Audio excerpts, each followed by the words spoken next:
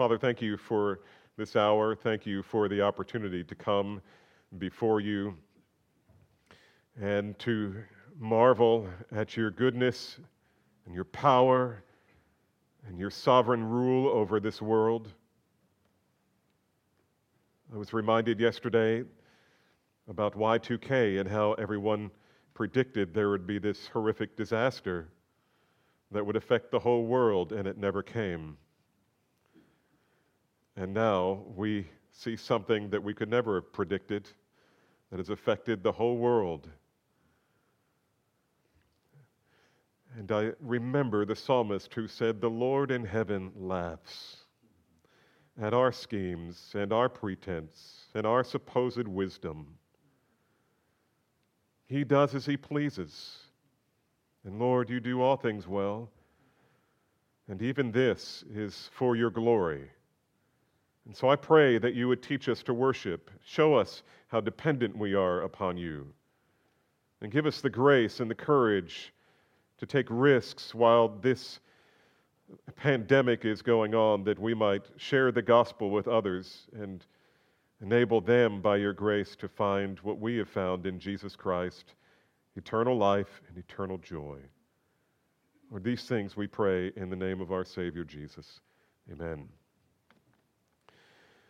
In December of 2019, a pneumonia outbreak was reported in Wuhan, China, that caught the attention of the medical community. On the 31st of December 2019, the outbreak was traced to a novel strain of coronavirus, which was eventually given the name COVID-19 by the World Health Organization. It has since then been renamed with a more complicated title that no one will ever use except those who need to.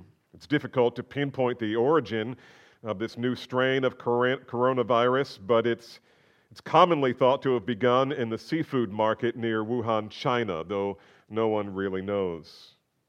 Regardless of its origin, however, it is now spread to every inhabited continent on the globe. Stunning, isn't it? Just a few weeks ago, it was something that was over there, way over there. And now it has been officially labeled a global pandemic. As of March 14th, that was yesterday, 150,000 cases of coronavirus pneumonia have been reported in approximately 150 countries and territories. More than 5,600 people have died from the disease, while over 73,000 have recovered. And I realize that those statistics are already old because they were posted yesterday, which means that the numbers are significantly higher. We know in Italy that there was over 2,200 new cases, depending on which news outlet you're looking at. Regions affected by the most major outbreaks include mainland China, of course, South Korea, Iran, Italy, and Spain. The pandemic has resulted in serious travel restrictions and has provoked somewhat of a low-grade panic among people who feel the need to purchase necessary items, not only food, but water, and of course, toilet paper, which has been the butt of every joke imaginable over the last couple of weeks. Most recently, Tarrant County Judge Glenn Whitney declared a local state of disaster due to public health emergency, which will last for 7 days and perhaps be renewed at the end. This was an effort to mitigate the spread of COVID-19, which is why so many of you are not here. We asked you not to be here so that we could be in compliance with what the city has asked us to do. We don't think that what they've asked us to do is beyond reason, nor is it beyond what we think the scriptures call us to do, which is basically this, that until April 20th, any events over 250 people should be canceled. Additionally, they strongly recommend organizers of events of any size in which people will be in close contact to cancel, postpone those events if at all possible. And so let there be no mistake, our world is being confronted with a formidable difficulty that we cannot fully control. And this is not the first time in my lifetime that such a thing has happened. Who can forget the horrific Indian Ocean tsunami of 2004 that took the lives of, are you ready, 200,000 people in the span of an hour or two?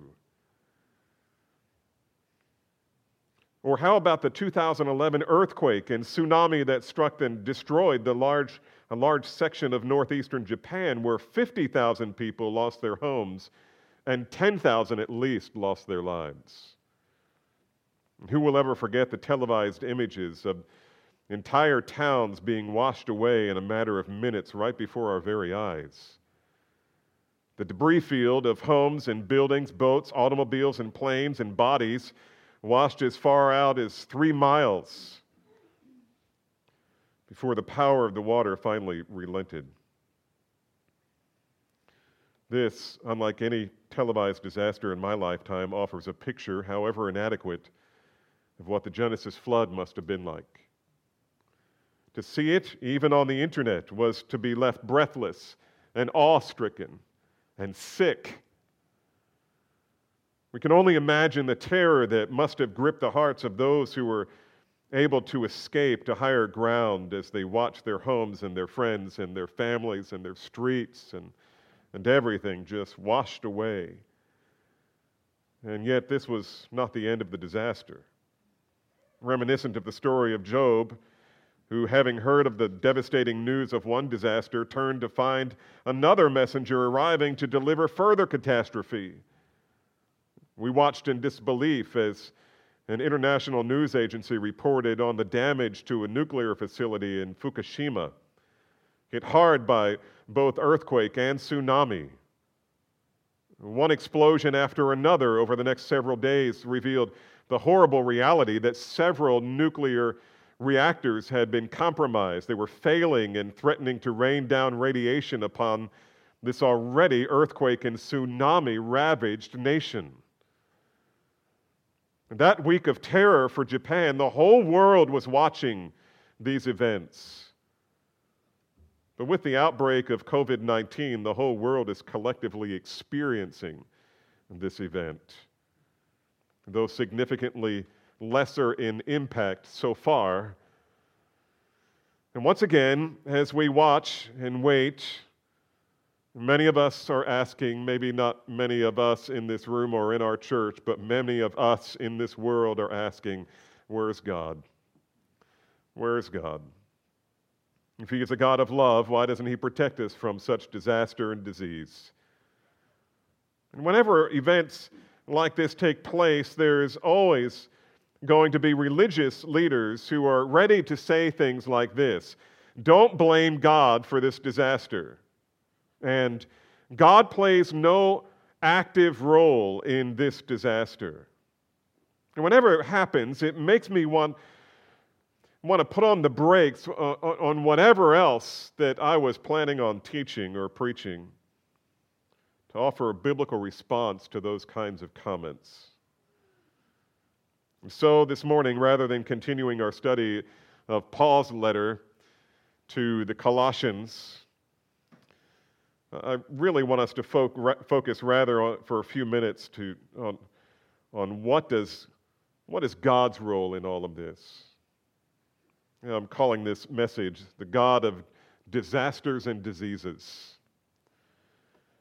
And so let's talk about this. I don't have a snappy outline for you, but just a few pointers to hang our thoughts on. Number one, the Christian's first response to calamity. How should we respond to calamity? What should be our first response to calamity? Unless my intentions be mistaken here this morning, it needs to be said that when calamity strikes, it's usually not the best time to get all theological with people. That's not the first thing that we should do.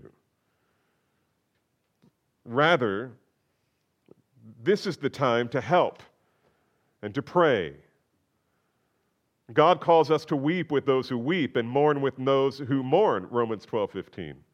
As we have opportunity, we are to do good to all men, especially to believers.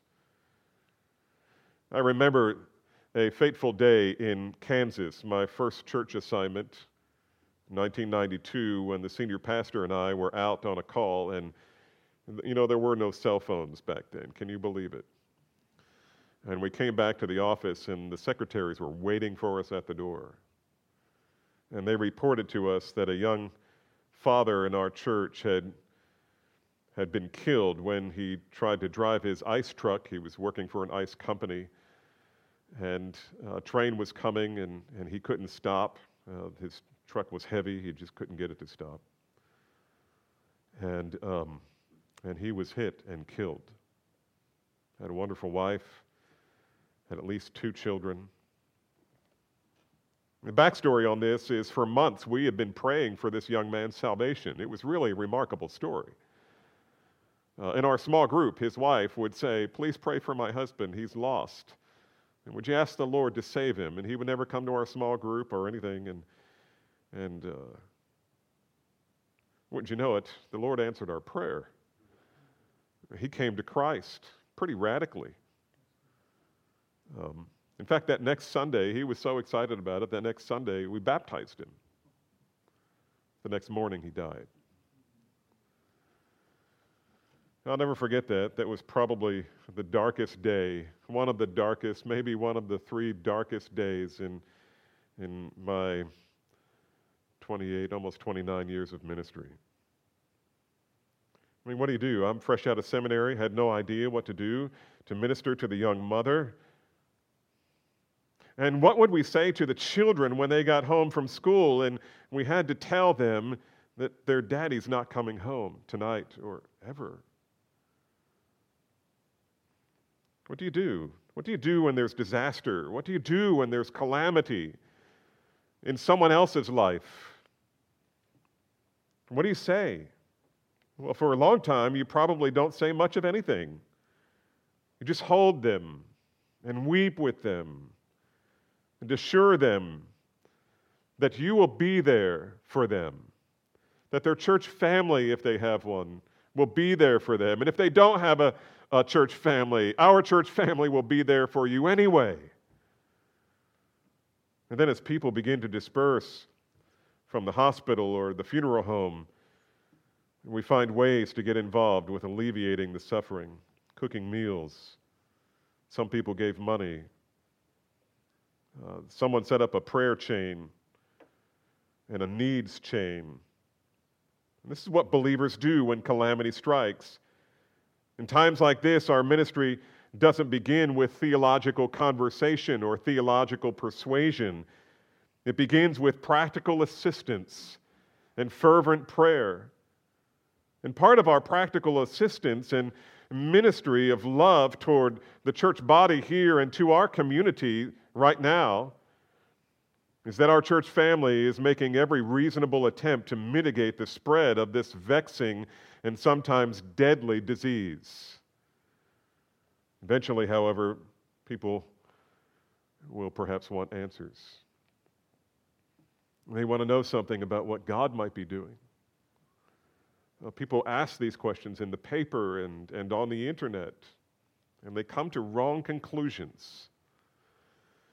This is what I want to focus on for the remainder of our time, because I think it's important that we have a biblical answer to offer people, not only about the COVID-19 calamity, but for future, sometimes very personal tragedies that we will encounter together. And so, the first step, the first thing that we do as believers is we don't run in with our theology. We run in with both arms. We wrap around them and we pray with them and we weep with those who weep. There are so many people today who are weeping over the loss of loved ones. We need to be careful about making jokes about this virus. It's not funny. I realize that we sometimes deal with difficulty like this by making fun of it and all of that stuff. And I suppose some of that's not inappropriate. but we need to be careful that we're not insensitive about it, and that our main goal would be to glorify God in our ministry to others, and maybe gospel ministry to others. And so that's first. Second, I want to say very loud and clear that the Lord reigns over calamity, not Satan. And far too often, people rush to the conclusion that Satan caused this calamity. When there's an earthquake, a monster hurricane, or a tsunami, or a deadly epidemic, it is immediately thought that Satan is the ultimate cause. This is true of some of our charismatic friends. This is true of those who believe in open theism. And I'm sure there are other groups as well. But this is not how the Word of God speaks of such events. In fact, in the Bible, for example, many earthquakes are attributed to God, to be sure, and none of them are attributed to Satan. In 2 Samuel 28, verse 8, then the earth shook and quaked. The foundations of heaven were trembling and were shaken because God was angry. Isaiah 13:13, therefore I will make the heavens tremble, and the earth will be shaken from its place, and the fury of the Lord of hosts in the day of his burning anger. Or Psalm 29, 4 through 8, the voice of the Lord is powerful. The voice of the Lord is majestic. The voice of the Lord breaks the cedars. Yes, the Lord breaks in pieces the cedars of Lebanon. He makes Lebanon skip like a calf and Syrian like a young wild ox. The voice of the Lord hews out flames of fire. The voice of the Lord shakes the wilderness. The Lord shakes the wilderness of Kadesh, wherever that is.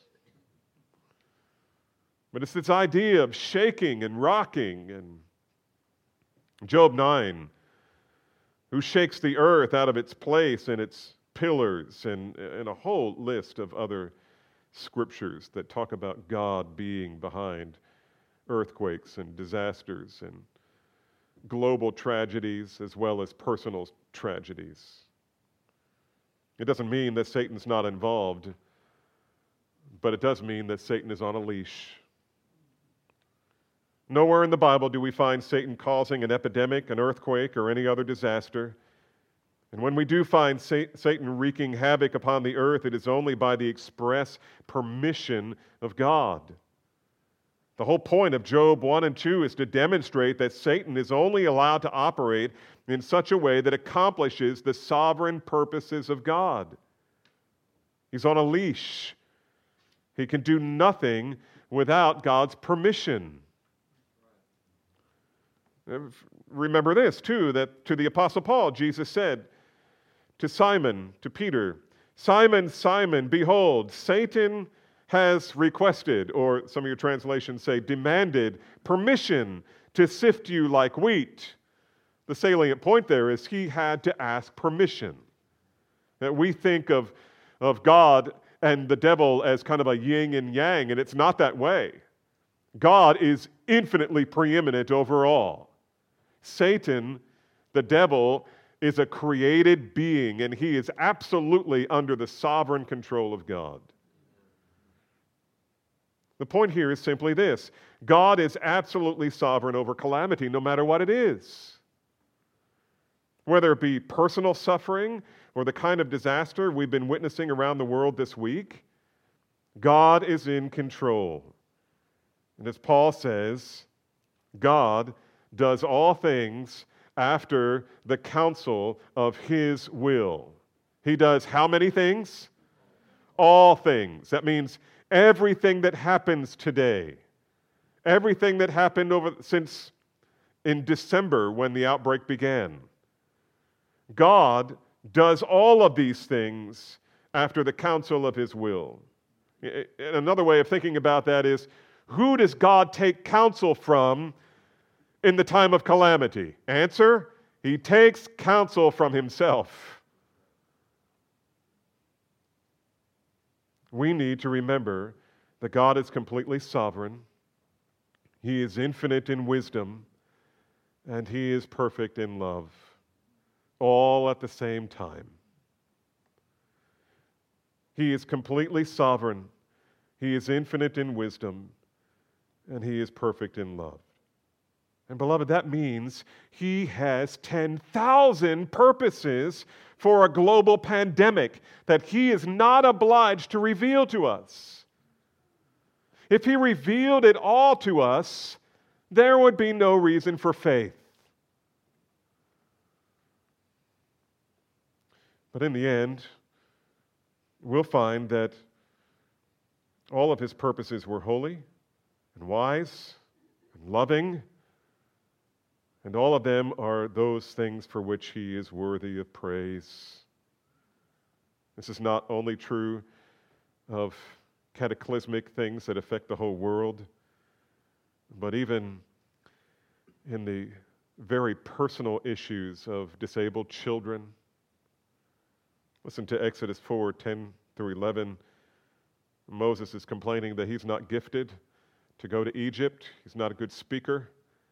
And you remember God's response? Who has made man's mouth?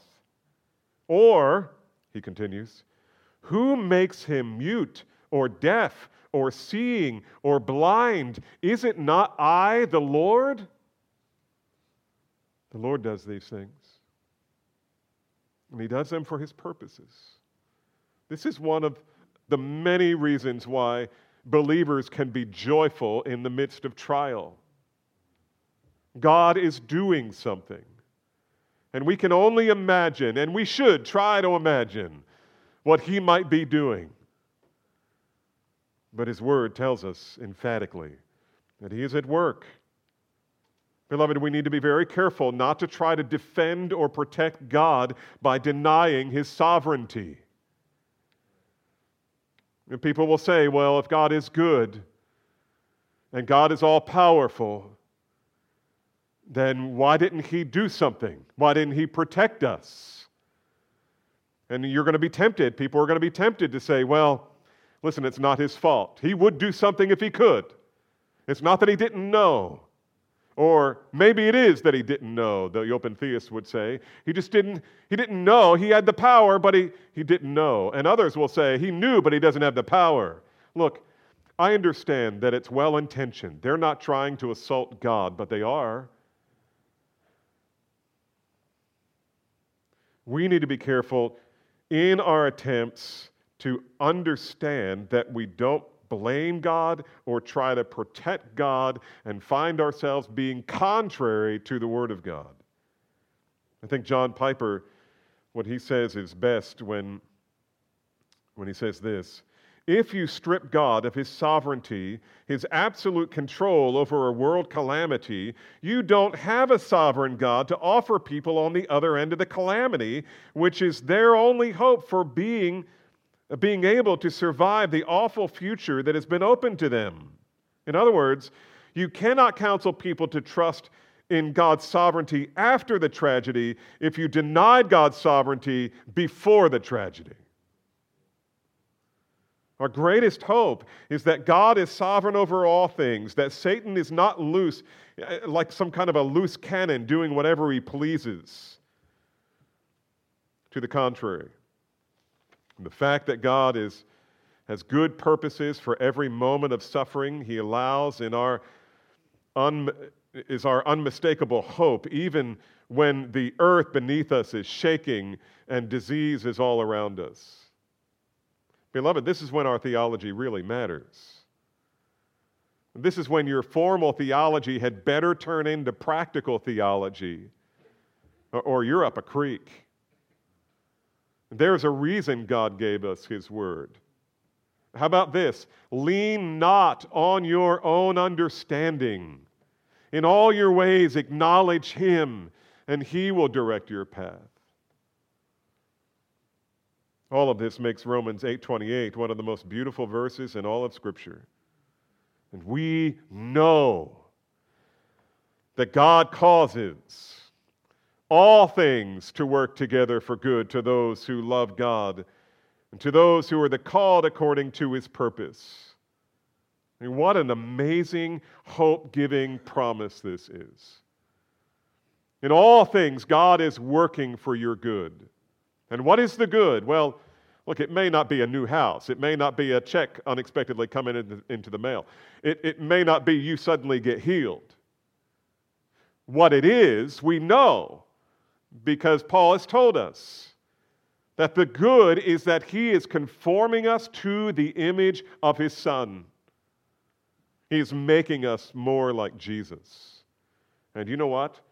If you've been lazy about your ministry to other people, and this coronavirus wakes you up to the need and the ability to help other people, even in that, if you act on it, you become more like Jesus. If you find yourself praying more, it's because you have been made more like Jesus. If you're asking hard questions and hoping that someone would be able to open the Bible to you to answer those questions, God is moving you toward the likeness of Jesus. What an amazing, hope-giving promise this is. Beloved, my appeal to you is very, very simple. Let God be God. And remember that he reigns over calamity, and Satan doesn't. We do not believe in the sovereignty of Satan. We believe in the sovereignty of our Lord Jesus Christ and his Father and his Spirit.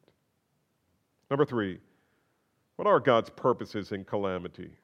God's purposes in calamity. Well, first we need to acknowledge that God has, again, 10,000 purposes for what's happening in and around the world right now. He is not obliged to reveal any of it to us except what he's already revealed in his word. But there are some things that he has revealed relative to why he allows tragedy and pain and hardship. There are 2 that strike me as most important. First of all, God is calling all people everywhere to repent. God is calling all people everywhere to repent. And we're thinking about why God is using this, or what is the thought behind God using this to cause everyone to repent. We need look only at Genesis chapter 3, when Adam and Eve were in the garden. And what did Satan tempt them to do? Basically, he tempted them to be autonomous. You don't need God. You don't need God. What you need is food. What you need is beauty. What you need is, you fill in the blank. Has God said? Listen, you don't have to trust God. You don't need God. His word isn't any better than my word. This was the temptation of autonomy, that we've got this. We can handle this. We don't need God's help, thank you very much. We have got this figured out. And then suddenly a virus comes on the scene. We're not sure where it came from or how, but it's covered the face of the earth. And it's like smoke in a room. You can't grasp it. You can't do anything with it. You just have to wait it out until it goes away. In Luke 13, 1 through 5, here's a scripture you can look at. Luke 13, 1 through 5, familiar story of Jesus. Not really a story. This was an interaction between him and his disciples. And here's how it reads. Luke 13, beginning with verse 1. There were some present at that very time who told him, that is, told Jesus, about the Galileans whose blood Pilate had mingled with their sacrifices.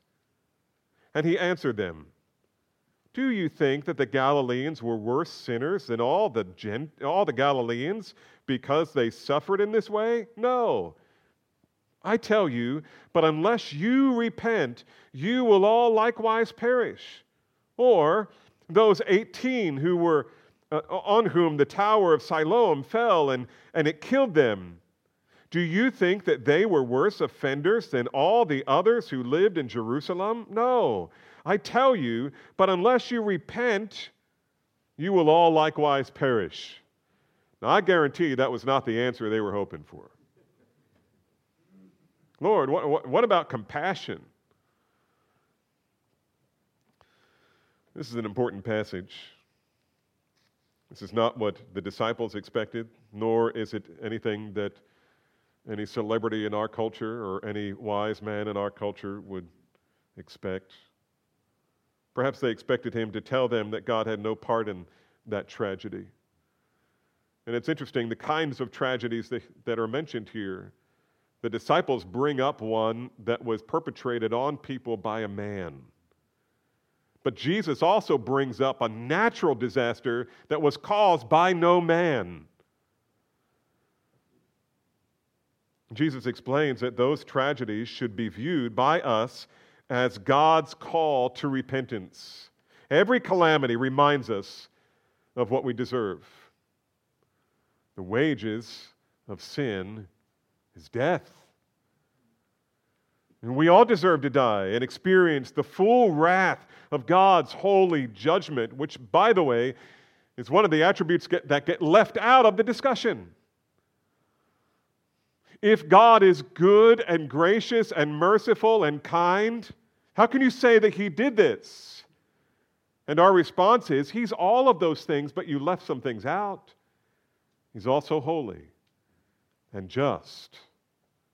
And if He didn't punish sin, He would be a rogue judge who should be thrown off the bench. We live in a world that hates God and denies the reality that we live every moment before the face of God and in the very presence of God, and that someday we're going to have to give an account to Him for the way we lived. Calamity has the power to jolt us out of our apathy and insensitivity to our ultimate plight and brings us face to face with morality. I love what Solomon said. It is better to go to the house of mourning than to the house of mirth. It is better to go to a funeral than it is to a party. Why? Because nobody thinks about the end of their life at a party. Nobody takes stock of what they believe and why at a party. You're there just to do things to make yourself feel good. But when calamity strikes, you ask the hard questions. The reality is, in this life, security is a myth. It's a myth. It doesn't matter how much toilet paper you buy. It doesn't matter how much milk and meat and grain you purchase. Security is a myth. All of us are going to die. All of us are going to die. Last year, I asked the congregation, do you remember that 60 Minutes episode where they recently interviewed the very last member of the Civil War, the Yankee soldiers in the Civil War, the very last man? Did you see that interview? And there were like 3 people who said, yeah, I think I saw that. No, you didn't. All of those people have died. All of them. All of them. There are no exceptions. We are all going to die. Security is a myth. And the only thing that will matter on that day, when we meet Him face to face, the only thing that will matter is what my relationship is with the God with whom I must reckon. Every tragedy is a call to repent of our God-denying, Christ-belittling lives and fly to the cross for repentance and hope and reconciliation with God. We need to see the global pandemic as God's way of mingling judgment and mercy. It's judgment in the sense that all of us deserve what thousands of people have faced last week in China and now Italy and Spain and some even here in the United States. It is mercy because God offers us the eternal remedy against His judgment. And His remedy is His Son, Jesus Christ. Jesus is the grace of God that rescues us from the wrath of God. Jesus Christ is the grace of God that rescues us from the wrath of God. In fact, no calamity in this world was ever greater than the death of Jesus Christ. On the one hand, there's never been a more severe act of judgment than when God crushed His Son on the cross. On the other hand, there's never been a greater act of mercy than when God crushed His Son on the cross. And Paul said in 2 Corinthians 12 that God sent Him a messenger of Satan to torment Him. God sent Him a messenger of Satan to torment Him. And that sounds inconceivable. And yet Paul understood why. He says this, to keep him clinging to God's grace so that he would not trust in himself, but in God who raises the dead. He is committed to doing whatever it takes to wake us up to our own helplessness and Christ's sufficiency for everything that we need, including death.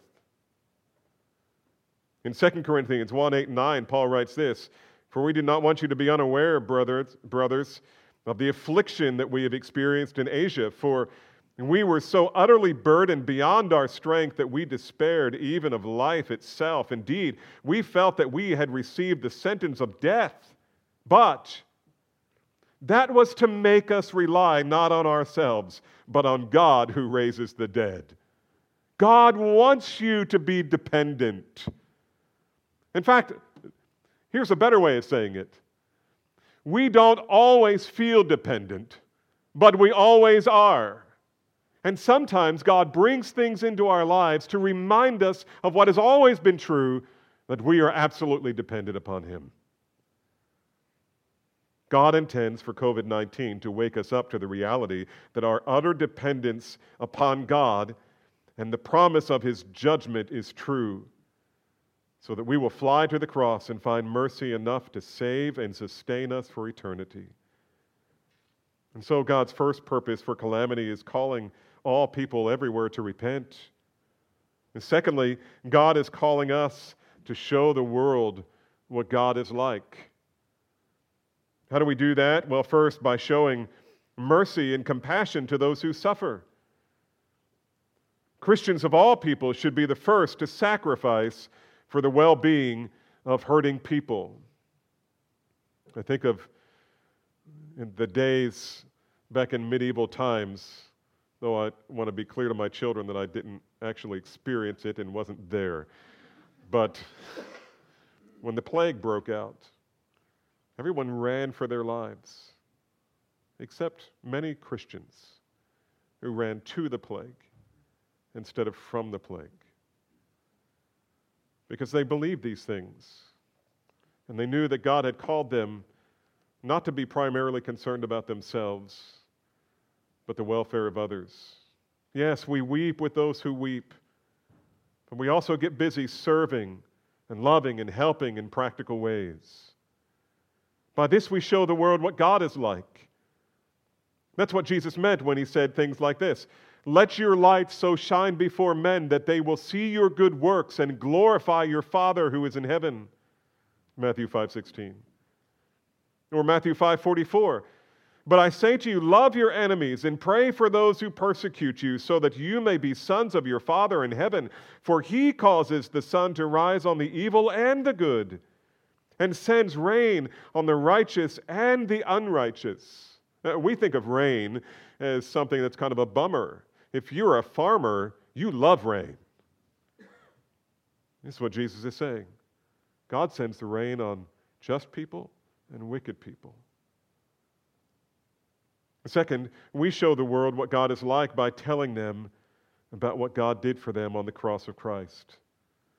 How He did not spare His own Son, but delivered Him up for us all and in our place, so that their sin could be judged in a way that frees them to experience eternal life in His presence.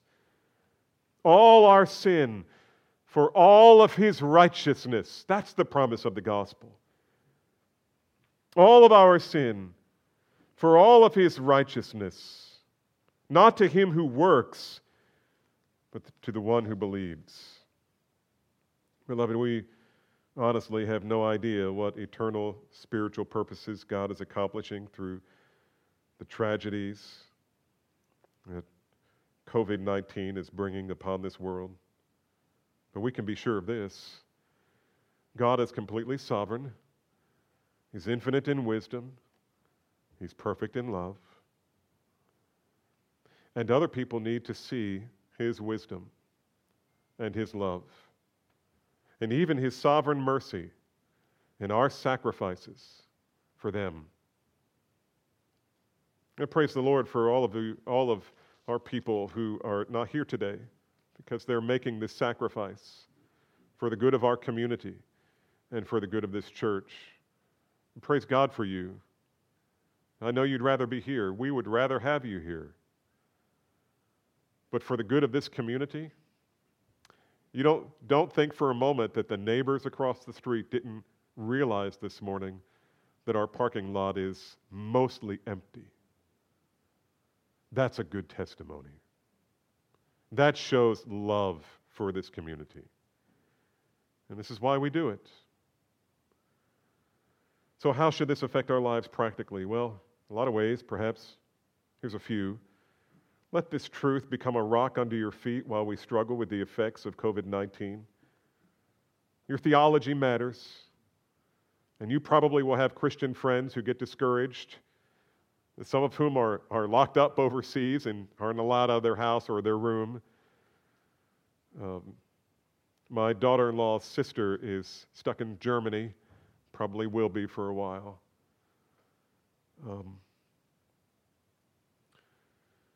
Theology matters, and there will be proper occasion to bring it to bear in the hearts of people as they struggle with what's going on, especially if they're sick. And secondly, let this drive us to worship God for who He really is, rather than for what we prefer Him to be. Not only let God be God, but worship God who is God. And number three, let it drive us to prayer. Prayer, first of all, for our own souls, that God would expose in us anything that needs to be repented of and changed. And pray that God would cause repentance among the nations, that people who are experiencing really the throes of this disease would repent or call others to repentance where they are. And by the way, I was going to announce this at the end, but I'll do it now. It seems to be the appropriate time. But right now, or in a few minutes, you'll be receiving an email from the church. It'll be a sign-up genius. And so here's a practical way to apply this. We would like for you to sign up with your family or with a group that's not very large, you know what I mean, that you will take 15 minutes in that scheduled plan between noon and midnight. Sign up for a time when you will spend 15 minutes praying for the lost, praying for the nations, praying for your unbelieving friends, and praising God that He is sovereign over these things. And I hope you'll take advantage of that. And then lastly, let it motivate us toward practical acts of sacrifice, mercy, and compassion on those who we know are suffering personal earthquakes and tsunamis and diseases. This is our opportunity to serve.